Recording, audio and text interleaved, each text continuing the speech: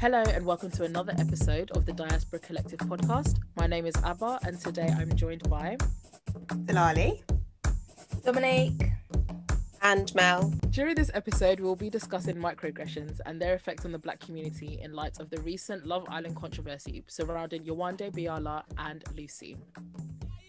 So guys, how are we doing?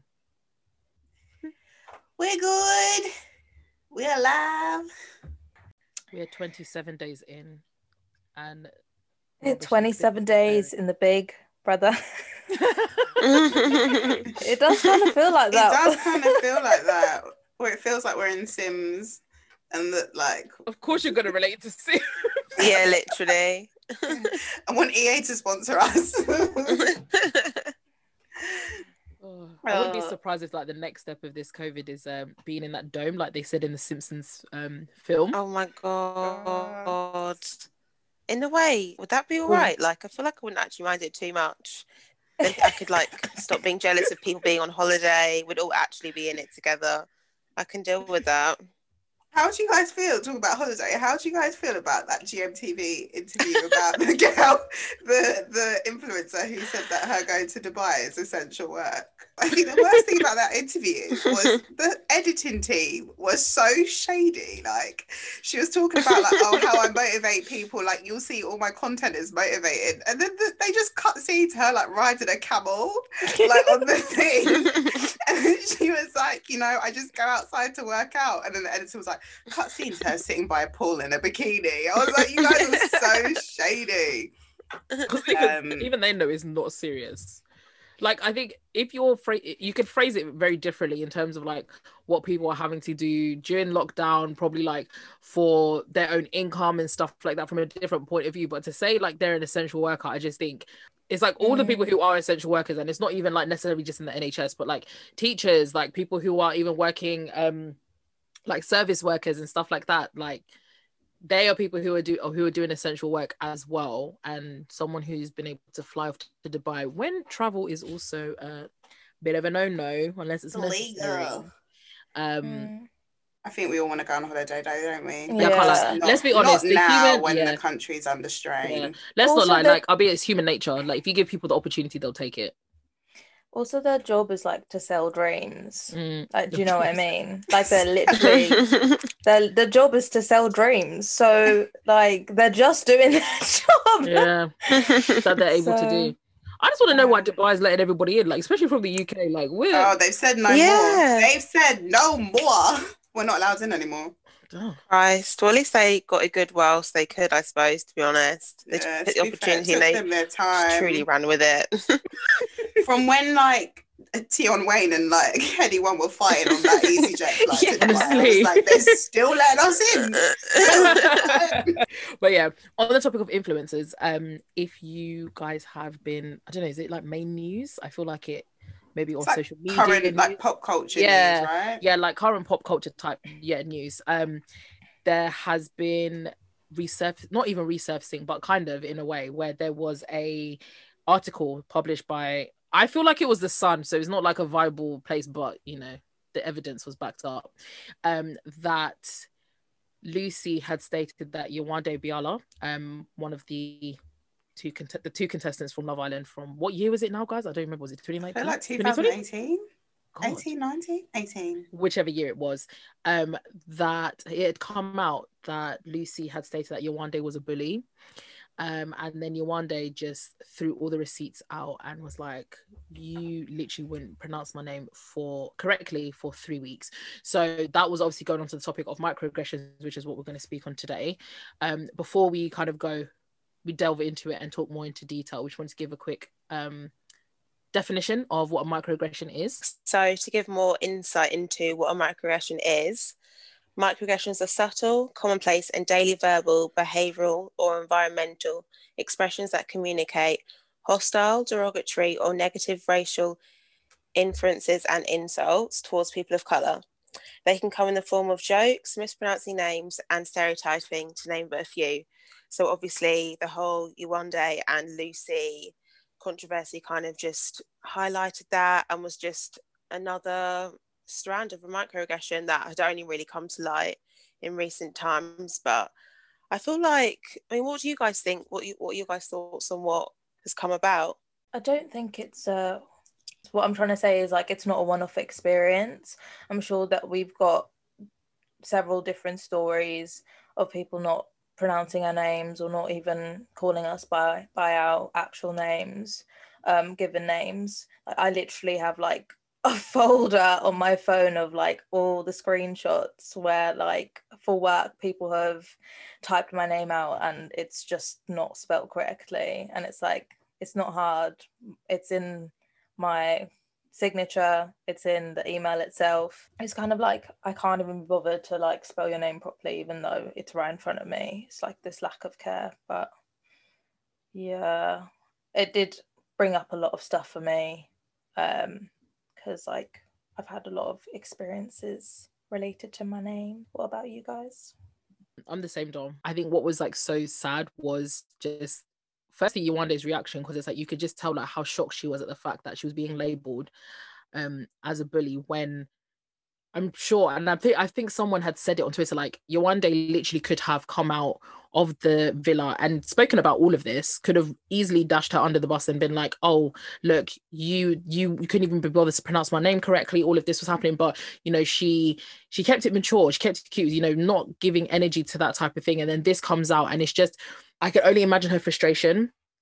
Like Dom said, I think all of us have gone through situations where people just can't be bothered to like either learn the name properly, spell it correctly. And don't get me wrong, mistakes happen. I'm not trying to act as if, you know, people don't make mistakes, but I think it's when it's like very consistent, it's very clear when people can't be bothered to learn your name, or, you know, understand the reason why your name is pronounced a certain way, or especially when you tell them multiple times. So if it's a case where they've never met you before, they don't know how to say your name, you can probably forgive that. But then when it's something that's said over and over again and it's the same mistake, I just think that that's just you just can't be bothered to be respectful for the name that my parents have given me. For me personally, I think I've had it before when people don't necessarily know where I'm from, so they just assume that I'm Nigerian, and that's not to throw shade to like any Nigerian people, like it's not that, I think, but you know, people assume that I'm from Nigeria and they'll be like, oh, like what's your name short for? And I'll be like, oh, my name's not short for anything, like my name's Abba. They'll be like, oh, like obviously, like no, it's not, it can't just be Abba. And I'm like, but it is, you know. And it's just that type of irritation where people assume they can tell you about what your name is and stuff like that. And even when I try to explain that, I'll be like, oh no, I think you might think that I'm Nigerian. So like with Nigerian people, like they tend to have like longer names and they may shorten it, and they'll be like, oh yeah, but I thought your name was like Oluwa Abba. And I was like, no. And secondly, not all Nigerian people's names are that, like that's not always necessarily what their name is short for. So for you to make that assumption is not correct. I've even had patients before where they'll say stuff like, oh, we didn't know the patient's name, but I assume it's probably something like really long because they're from Sri Lanka. And I'm like, again, even if it's 99%, there might be the 1% that isn't. Like, you just can't be making assumptions. I think I just don't like it when people like to make assumptions. They don't like to make the effort to understand or get to know, like, not even necessarily getting to know your culture, but getting to know like you, and just the simpleness of not realizing that the mispronunciation of your name or not being bothered to say your name can be actually quite detrimental to some people. Like to me, I get to the point where I'm like, whatever, like it's embarrassing. If you can't spell my name with one B because it's spelled with one B, and you just consistently spell it with two B's, whatever. Yeah, I completely agree with you. And I think also the thing that was like I felt really frustrated for was when the Sun reported on the story, they spelt her name wrong again. And it's like this whole debacle is about like the issue with not like naming people with non-Western names correctly. And in the title of the article, you are still going to make a mistake in her name. So I think that just really framed it for me. And I think the whole thing with like renaming, I don't think people who do that, like, so automatically when they hear a name that's non-Western, they automatically want to offer to call you something else. How like awful that is to your identity. Like, this is my name, my parents gave it to me. Within names, within culture, there's so much legacy. For you to feel comfortable that you have the entitlement to then push all that aside and make your own name for me. Like, are you mad? Can you imagine? And I think, like, it's not just the fact she was mispronouncing her name, but like saying to her, can I call you Y? Bruv, no, you can't. I have a name. I've told you what it is. And after 3 weeks, you still can't make the effort to say it properly. And then that's when you guys are right. It gets into a point where for us, we're like, well, are these people doing it on purpose? Like, they just generally don't think we're important enough to learn the pronunciation of our name. So it runs really deep, to be honest. There was this tweet by Nati Kasambala, and it was like, names are integral to a person's identity, and when you dismiss, diminish, or disrespect them, you're violating their personhood. Fine. But like Mary has made the decision to preserve her birth given name for specific people. It is important for people to understand the impact of this name-based microaggression, assigning unwanted nicknames to others. It can feel very invalidating to the person that you don't care to acknowledge who they are. It can bring about feelings of shame and embarrassment that the name has inconvenienced you in some way. And I think that just like sums that up. Yeah. And I think that's such a good quote you read, because I think Yewande's response to like that, to the whole situation that she posted on her Instagram was very much that. So it is not like an uncommon experience, unfortunately, for people, not just Black people, but people with I want to say white, because it feels like if you don't have like a typical white person's name, then your name is seen as weird. So, but like non-Western names, essentially, for that to happen.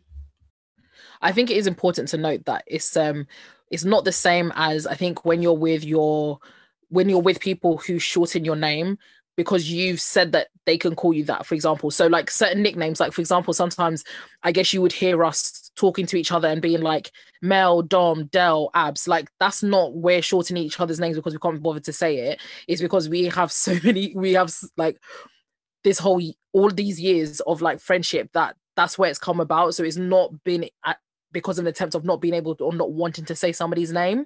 And I think that's really important to like know the difference. Like if you're friends with someone and like, you know, you guys are like that and you have that rapport, that's different to deciding that, oh, actually, because I don't know it and I can't say your name, I'm just going to shorten it. I think that's a really good point, Abba. And like what you're picking up on, or the way that I perceive what you're trying to, like the point that you're trying to get at is like, it's to do with power, like a power dynamic, and like renaming practices are like, they're still, obviously they're like viewed as microaggressions now, but they have deep roots and legacy in slavery, in renaming like Black bodies, and that loss of identity. And I know we think like slavery is such a long like time ago, but I think it's still something that's worth kind of touching upon, because it's not being sensitive for being sensitive sake. Like there is a history and a legacy in this, and I think that's quite important to point out. Obviously we're talking about it's still a really awful situation, but we're talking about it in the place of like the media and stuff. But it does happen in politics, it happens in the workplace, it happens in school, where people are actively trying to destabilize people's access to power or come across as more powerful through stuff like renaming. So it's not just like a casual offhand social experience or like a socialization. Like there's purposes behind it. You know, when people talk a lot about pronouncing names and pronounce them correctly, and they always love to use the example of, oh, if you can say Tchaikovsky and if you can say like all these like names, or like even with certain names, like, you know, they love to use the example of like Siobhan and how it's not spelt the way it's pronounced, but you know, you remember it because you remember that it's spelt a certain way and you actually say it a different way. I thought it was quite interesting because I was thinking about it today, how I feel like with those examples, because it's said so often and people actively are not practicing, but actively remember how to say a certain thing, they do remember, they don't make those mistakes. Whereas when it comes to certain people who don't have typical Western names, why is it that that same energy is not used? So I can understand with certain names, sometimes you generally just can't say it properly. Sometimes you have to hear someone say it over and over before you remember. But I feel like with a lot of non-Western names, that's not the case. So people, they don't make the effort to want to know how to say it. They don't make the effort to remember how to say it. And if they don't ask to be like, oh, actually, can you tell me how to properly pronounce your name so I'm not saying it incorrectly? I think what it boils down to is we talk about microaggressions a lot, but like I was thinking about the fact that I don't actually think microaggressions are micro, and I don't know one microaggression. I wanted to ask you guys, obviously there's so many different forms of microaggressions. We spoke about some of them, about things like jokes, about things like going to places and somebody serving someone before you if they're white and you're black, of, you know, there's just so many extremes of people like touching your hair, invading your private space. But for me, I think we kind of need to move away from microaggressions being like micro or like unconscious or tiny acts, because there's something about that can be more destabilizing than explicit racism. For me, when I face like a microaggression, it can kind of be like, you feel like a bit gaslighted, like, like, did that really happen? And even like Yewande taking the time to speak out about something that happened 2 years ago, it can literally be that long of you figuring out that you've experienced a microaggression. And during that period, experiencing a lot of stress and a lot of self-doubt about the experience of racism that you faced. So to me, like, the fact that we call them microaggressions, I get it, because it's supposed to capture the fact that they can be subconscious. They're not necessarily always explicit. And in some cases, it can be well mentioned and well intentioned, like it can come from ignorance. But I don't think the impact is micro. And I think that's something that we need to start getting people to really understand. The stuff that's happened to me that's like really made me question my reality. Like you mentioned gaslighting. I was like, oh, Yeah. is it because I was just there, or is it because I'm black, or is it because I'm the youngest person in the room? Or like, it really makes you question your reality in a way that's like obviously not catastrophizing a specific situation, but this is something that I had brought up with a mentor, and she basically told me about double consciousness. So this was a term that was like first published by W.E.B. Du Bois in the work The Souls of Black Folk in 1903. And it's basically a term where you are always looking at yourself through the eyes of a racist white society and measuring oneself by the means of a nation that looks back at like in contempt. So the way that I view that is like, I'm not only seeing myself through my own eyes, but I'm viewing myself in the situation that I was put in through like westernized, like the Western lens or the European lens, and being like, okay, well, because I'm black, I'm going to be viewed as X, Y, and Z. And those specific views are probably most likely linked to stereotypes about black women. So it's destabilizing. It is. And I think you're right, because even if you experience a microaggression, there's experiencing it. And then, like you said, there's experiencing it within the framework of whiteness and the situation that you're in. So being like, I can't even probably talk about this if I wanted to, because if I bring it up, then that's a whole nother trigger of other stereotypes and stuff that are going to be laid upon me. So you have to deal with the situation, but then you also have to deal with like the fallout of the situation in terms of how you express that experience of a microaggression. So I think it is really destabilizing. Like, it creates a lot of uncertainty, a lot of stress for Black people or people of color who experience microaggressions. So I just don't think it's sufficient to label them as like, oh, it was kind of a mistake, they didn't mean it, things like that, because the legacy of that act can be so violent and can be so traumatic. I feel like as well, it's like harder to speak up sometimes. They can be so underhand. You feel like you're almost being over dramatic by bringing it up. And then if you do bring it up, it's like, well, she's just the angry Black woman all over again, which, like Del was saying, just brings on a new onslaught of other microaggressions. I saw this thing on TED where they were talking about microaggressions and how we should view them and how we should also tackle them. And they were saying that you can kind of categorize them as a death by 1,000 cuts. So one tiny paper cut isn't going to, if there's accumulation of comments. It does take a toll on someone's well-being, and it does hurt them eventually. So even though one tiny joke might not feel like a big of a deal at the time, in the grand scheme of things, many of those comments over so many years is going to cause so much damage to somebody. Even like we were saying about Yewande, she still remembers those comments from 2 years ago. And I feel like something you just kind of does highlight the damage that was caused by that one experience. And that is, I doubt, is her only experience as a Black girl living in England. And she's from Ireland originally, right? So I can imagine that being bad as well. Mm-hmm. So yeah, I don't know, I just feel like it kind of does amplify how important just each comment is to that person. And we just kind of have to be really wary of not doing that, because it does point out a cultural difference, and not in a positive light at all, in a negative light. I think like the first time someone like spelt my name wrong, I just ignored it. But now I'm literally like, if I get like Kieran or Dominic, I'm like, my name is Dominique. My pronouns are she and her. So I'd appreciate it if you spell my name correctly. Like the fact that I have to take time out of my day to write that sentence is like, that's the thing with racism. It's just like and like, yeah, racism and sexism, it's just like takes time out of your day. Like you have to take time to protest, you have to take time to correct people, you have to take time to educate people, you have to take time to educate yourself. Also, those instances at work, I feel they really bring on a sense of imposter syndrome, especially as I know you, Dominique, you work in kind of a white male orientated workplace just like me, and it just makes you feel like an outsider straight away. You feel othered immediately, even if it is just over email. The importance of that you just can't really minimize. And I think like it goes back to like what we're trying to say about like the impact of microaggressions.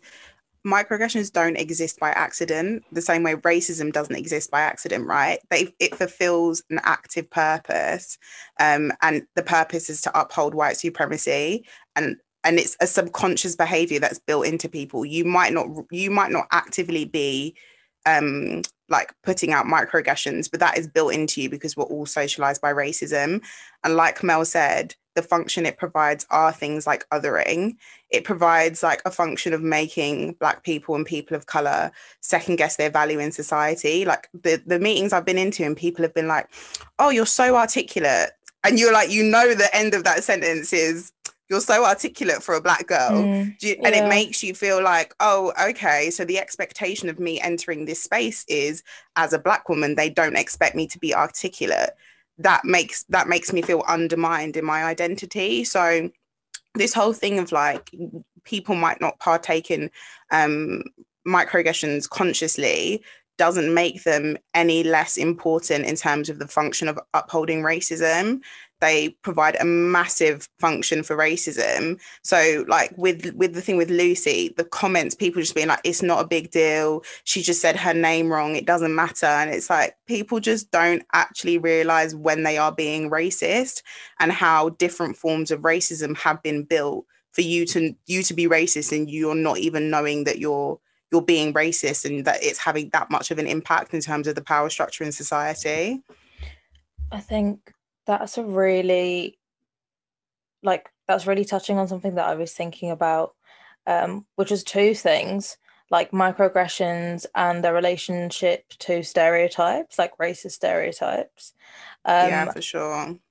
I don't really know how to unpack that just yet, but the other point that I was trying to make was about misogynoir, coined by Moya Bailey, was developed to describe the specific hatred, dislike, distrust, and prejudice directed towards Black women. So this is like this distrust in Yewande, saying that what Lucy said was a microaggression. It also like basically describes how Black women and girls who share experiences of abuse and trauma, as well as assault, are largely shunned, criticised, or ignored. These experiences are questioned, scrutinised, and dissected more than any other group. So it's like there's no protection, essentially, or like validation of certain experiences, especially when things are framed as jokes. Jokes or accidents. Yeah, and really your point is about stereotypes is so important because I think often microaggressions are rooted in like complete misconceptions about people from specific identities. And they're like, for example, the thing about you're so articulate, it's a misconception that Black people don't know how to articulate themselves, right? Like even the jokes that people make about the capacity of things that Black people have to do, like swimming, like that is a microaggression that is based in misconceptions about the capabilities of Black people, plus other things to do with slavery that Dominique could probably tell you about one time when we talk about stuff like that, about things that apparently Black people can't do. But it's rooted in stereotypes and misconceptions to create othering, to create difference, and to undermine Black people. That's the function that microaggressions serve. I was like, isn't that whole education point, isn't that the legacy of slavery? Because enslaved people weren't educated. They weren't taught how to read or write. They weren't taught how to be articulate. So the fact that you think that I'm articulate just because I'm Black and like have the audacity to actually say it to my face rather than just keep the thought inside your brain is just like, impassioned. She's getting heated. The steam coming out of her ears, guys. I just want to quickly say that linking to Dom's point about people not believing Yewande, people didn't really believe her until Amber Gill, a light-skinned mixed race woman, and what's that other girl, Amy, white woman, came out and supported her. People weren't really behind her, and I feel like everyone's obviously believing her now and really in her corner, but that's really important to know that a dark-skinned Black woman is still not being believed until lighter skinned people kind of stand up for her. Definitely. And also this isn't the first instance of people like mispronouncing her name to be like to be implicitly racist. I don't know when if you guys remember, but when her season was on, there was like Rykard and some of the other guys from a previous season, they were out for like drinks and they were all sat together and they were like, oh, that you wubba girl, that like blah, blah, blah, and they were all laughing. And I was like, this is racist as hell. But also it's so disappointing that like everyone knows representation in Love Island was shocking up until about recently. Like, were you ever going to see a Black person? And if you were, it was going to be a Black man probably. And then it took them a while to move towards having like mixed race girls or light-skinned Black girls to having dark-skinned girls. And Yewande was one of like the really first big pictures of representation for dark-skinned women on Love Island, also with a name from her country of origin. And I was like, it's really disappointing that the first time you get that representation, it's attached to all of these like instances that are happening. I think that's the issue related to being a Black person in a historically or dominantly white space, is it always comes with like, we've spoken about the burden of being the first. Yeah. Like Yewande's burden of being the first was the sad bittersweetness of being the first. It's like, yes, I'm the first dark-skinned girl on like a majority white like TV program, but oh shit, I'm like the first like the onslaught of like racist comments and microaggressions that she probably had to face in that villa. Like, this is also like an experience that we've spoken about, like getting ready together. Like, you can't just like share makeup or like, you know, use someone's edge control. Like, she must have felt so isolated in that setting as well. And that's something that we probably didn't see. But I think it's still important to acknowledge. Even like you were saying about like the edge control, I know like we giggled and stuff, but it's actually so true, because it was almost like, who did she have? And I remember she did say a tweet, or she may have said it in a video, and she said that there's so much that you don't see. So imagine if that's what we saw, the amount that probably happened behind closed doors as well, stuff that wasn't aired. And I just think to myself that, like what Dom was saying in terms of like having that burden of being like the first like dark skinned woman, rather than it being something that should be celebrated and something that she should be so proud of, and something that she can be like, you know what, I'm here being my authentic self and, you know, loving myself for it. There were just so many negative connotations that came with it that it's like she couldn't even embrace that.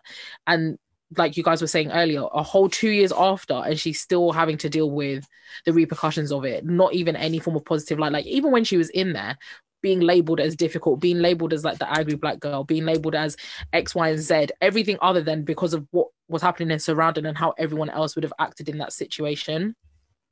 It's so gut-wrenching, but you know, I guess it does come from the concepts of like femininity that are based on race, right? So to do with fragility, and when people feel the need to step in and save women, is there's a color scale to it. Like, let's not all lie, like that you are viewed as softer and more of a victim if you are lighter, and predominantly if you're darker, there's just an expectation that you just get on and you deal with stuff, because that's how things are built from colonialism, and the whole like concept of white femininity and all of those things. But I think, like Mel said, it was really disappointing within like how much had to come from Amber and other people to make people take it seriously, kind of thing. So I don't know, I think my point is just there's more work people need to do to understand racism. To me, this has just made me realize how much people don't understand racism. I think because we all experience microaggressions on a regular basis, we really get what they are and how they function and how they impact us. But to me, it was just like so shocking to how many people who didn't think that was racist. Like, how can you not think that's racist? And that's what was most shocking to me. It's very typical of, I think, a lot of people to, even if you, let's take this like just as a general point, how someone is telling you how they feel about a situation and you're basically saying that their feelings are valid because you can't relate to it. And I think that it's ridiculous that, one, it's probably already hard enough for Yewande too, because even I remember the circumstances of how she left Love Island was obviously not even in a positive, you know, light. So then also all of this being brought up, she's probably got so much more to say. And then people who watched her for an hour a day, 6 days a week, are saying you can't feel that way because it wasn't even a big deal, but are not thinking to themselves, okay, if you put yourself in that situation and something that's so important to you, like your name, and someone can't say it, they can't comprehend that because you live in a country where your name is very easy to pronounce or people just know how to say it. You go to a country where your name is not common and they constantly say your name wrong every single day, every single conversation. I guarantee it will play a toll on you. I don't think it should have to take someone to be like, oh, imagine being in their shoes and how it would feel. It should be a case of, okay, I'm listening to how you feel and why you feel that way. And I want to understand why that was the case. So I know what it feels like to be in that, well, not even what it feels like to be in that situation, but I can actually, like, you know, rally around you and be like, you know what, that wasn't right. That wasn't fair. So I think that's basically outlining the fact that, like, as a Black person, you experience race. As someone who is not a sorry, I'm just trying to use language that isn't white centering, and I'm finding it really hard to even structure a sentence. How we been built, bro. So, like, what I'm trying to say is, like, when you're Black, you experience racism, but when you're white, you can only conceptualize it. And I think that's what you're saying. It's like you can only understand or like try and like create a frame of reference to be empathetic towards. Wait, is it empathetic or sympathetic? But you will never know that feeling for yourself because reverse racism doesn't exist. And yeah, and you exist outside the framework of race, right? Because race is built on the baseline of whiteness. The opposite of race is whiteness, isn't it? Because everyone else who is like Black or any other race is non-white. That concept is built not white. From they're not white. So it's very difficult for you to frame racism within the concept of whiteness. So I think that's why, like, it is the responsibility of people. We're all, like I said, we're all socialized to be racist, but ultimately there are certain people that are socialized to be more racist. And I think it is the responsibility of those people to understand how they both explicitly and implicitly partake in racism, and not to deny that us, like, our experience of racism is not real because it's not a hate crime. Because I feel like that's where we're at. Like, it's like it has to be a hate crime for you to believe that it's racism.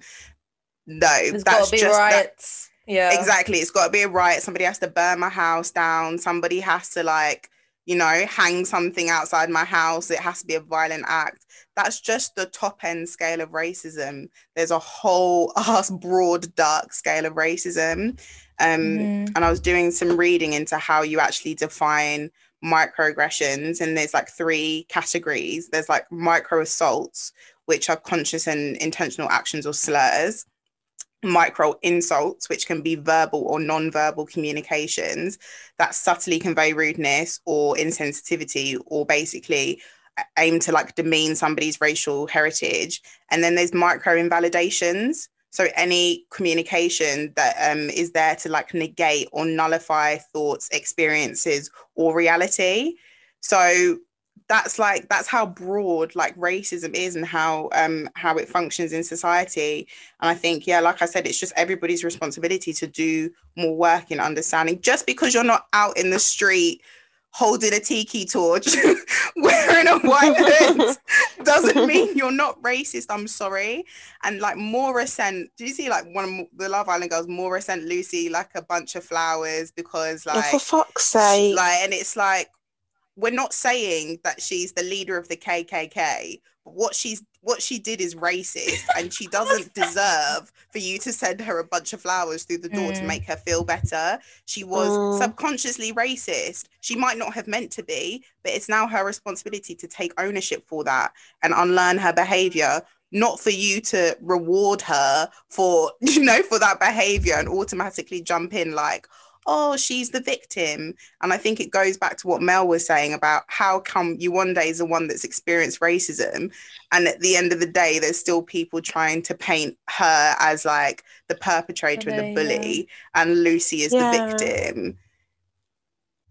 Why are Black women seen as like violent and like disruptive when white women are the most violent and disruptive?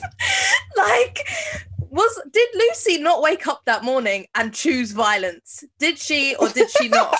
No, do you know what she did? Because the worst thing was she didn't even get up with her chest and like record a YouTube video and cry. She was in her own comments replying to somebody, just subtly dropping that Yewande was a bully. And to me, that's so insidious, because it's like you're not getting up on a platform and saying, I've been bullied. You're planting like a tiny seed that will grow and be passed around to people.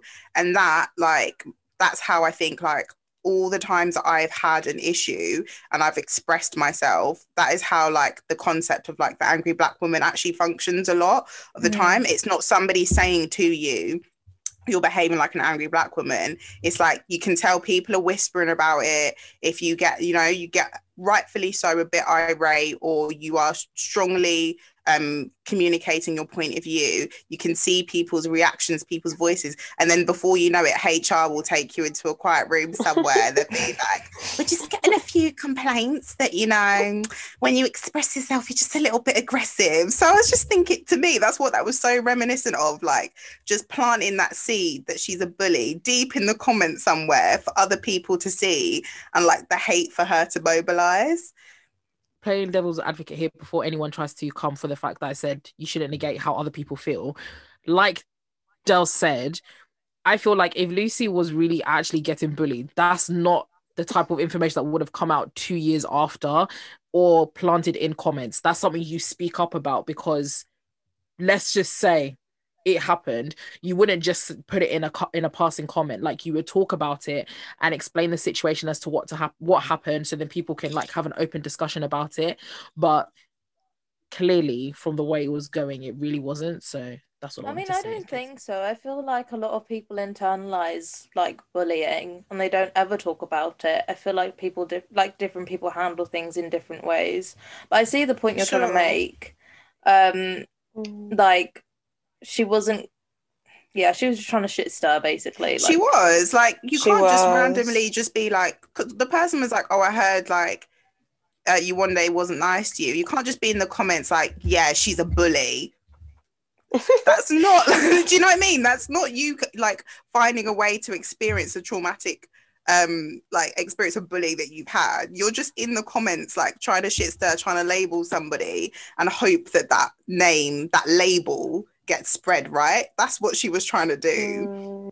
That label of a bully, like that was at her workplace, but that's, I think, something that most, if not all, Black girls have experienced through every single layer of society. So at school, if you're reacting to something even slightly, get Melissa out of the room, she's an angry Black girl. Like, do you know what I mean? Like, I'm really going to threaten like a 30-year-old teacher. Like, I just actually can't be bothered. Like, there's literally so many experiences that I've had where I've been like, someone else could be equally as angry, but just because of the colour of my skin or of another Black girl's skin, you just kind of get judged a million times more. And Lucy as well, from what she was saying about the bully thing, I was reading up a bit on Black women in reality TV, and basically from the moment it was born, we've always been kind of shown as that angry Black girl. And even Tyra Banks' show, America's Next Top Model, there was always a Black bitch in every single series. Oh my God. I will never forgive her for the way she screamed at Tiffany, because do you remember that episode, that like meltdown that she had? Yeah. I was like, is that the one where she's like, we were all rooting for you? Yeah, we were all rooting for you. When I watched it back, I was like, that's so messed up, because you already know the tropes that she's fighting on American TV as like a dark-skinned young woman from a disadvantaged, quote unquote, disadvantaged background within a predominantly Black area in America. People are already going to racialize her. And then on top of that, you're going to scream at her, label her aggressive and stuff. So I just really felt like Tyra was just like selling our people down the river with that one, watching it back as an older person. But you're right, Mel, it is like Bad Girls Club, like everything, just like the disproportionate representation on that show. It's really problematic. It's literally a construct of reality TV. Did I read that tweet that Yewande wrote about being Black on TV means not raising your voice? I think it ties in quite nicely here, so I'm just going to read it. So yeah, she just tweeted, being Black on TV means not raising your voice, not being too defensive because you don't want to create the narrative of being an angry Black woman or being a bully. And then the article that I'm reading it from, which is a Guap Mag like blog, basically says that this experience or being worried that you're being painted this way is specifically linked to like when you're voicing something that you have a problem with. And I think that's something to kind of unpack, because I feel like a lot of the time when people feel attacked or when they feel bullied, like quote unquote, it's to do with experiencing discomfort in what they're being faced with. Like if someone is telling you that like they don't feel comfortable if you're calling them a name that isn't their name, you're immediately confronted with your own like either racism or sexism, and that is uncomfortable. So that, like, to me is how I kind of conceptualize that whole thing. What do you guys think? I agree with you, Dom. I think one of the most dangerous things about racial stereotypes is when they are used as a knee-jerk reaction to when people are called out for being racist or when people feel under threat. Like they had it all with like, what was that woman called who rang the police in the park because she had an argument with the guy? And obviously she couldn't deal, this is in America, was it like Amy something? And then they created that bill in policing. They created a bill in the policing for like when people call up to make racially charged reports that are unfounded, essentially. Amy Cooper, or am I just Amy Cooper, that's it. Yeah, the Central Park bird watching incident. There we go. So obviously, like Dom's saying, in that situation, you have two people in an altercation. Obviously, he was communicating, rightfully so, very clearly that she was in the wrong. The minute she couldn't come back logically with an argument, what does she do? Call the police and say, there's an aggressive Black man in the park, he's screaming at me. So the police come to arrest him. And I think that is one of the most dangerous things about stereotypes, is when they are used to protect whiteness, but also to ensure Black people experience harm because people know that they can rely on a stereotype to be more believed. So yeah, and it goes back to Yewande reporting stuff, right? Like, oh, she's saying that this happened to me, and people were like, well, she was really moody on the show, like the way she spoke was aggressive, blah blah blah. So I can believe that. That's the sort of stuff that Lucy is relying on by calling her a bully, that people will invoke those racial stereotypes to believe her over Yewande.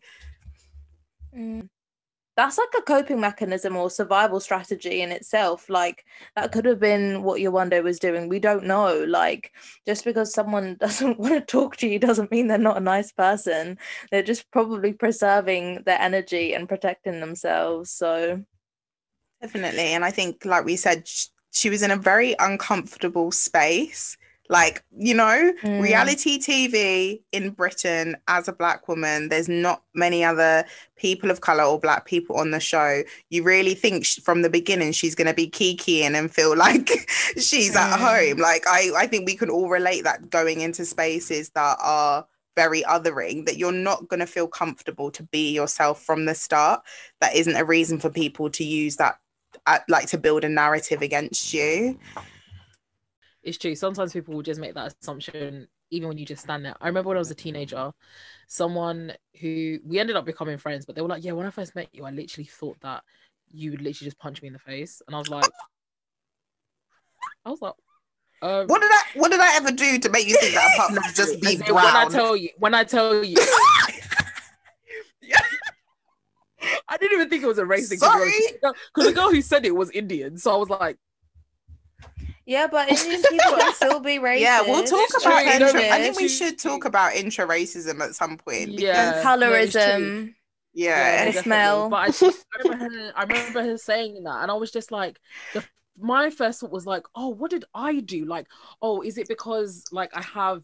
Well, I feel like everyone has a resting bitch face. Let's be very honest. Like, our muscles are not relaxed. Muscles are not supposed to be like, just want me to be smiling on the train. Like, so I was just like, my first thought was, what did I do? Like, I must have given off a vibe, or my face must have looked a certain type of way that like I was angry. And I was like, I'll be honest with you, half the time I think my face is like when I'm walking around, but it's not clearly. But I think it is. But that's maybe what I'm thinking in my head. But and I just as I got older, I just thought to myself, I was like, why did you always assume it was something that you did? Because sometimes people will just look at you and think a certain type of way and gotta keep it moving, But if you felt that way, sounds like a you problem, mate. Yeah. That's the thing. It's like it destabilizes you. It makes you think, what did I do? How but at the end of the day, you don't have control over the way that other people perceive you. No, and that's not your responsibility to internalize and act accordingly. Like, you should just be able to be yourself. Unfortunately, we live in a society that is like not conducive to that being like a freedom. But like, how can you just overthink just sitting and being like being? Yeah. And I know, and I think that's such a good point, Dom, because like I think the last thing is just like there's the myth of like the good Black person. It doesn't matter how like placid you are, how great you are, how articulate you are, what you contribute to society. If people are racist, they're gonna be racist. So let's all stop stressing as Black people about how we have to behave so that we're perceived as better, because people are going to be racist regardless, and you're just going to be chasing a dream that doesn't exist. It's on other people to recognize when they are being racist and to stop using racism to their advantage, which Lucy was pretty much doing. So my only closing statement is we need to get more comfortable calling out racism that it's not explicit, just because you don't think it's level of a hate crime. And also, say my name.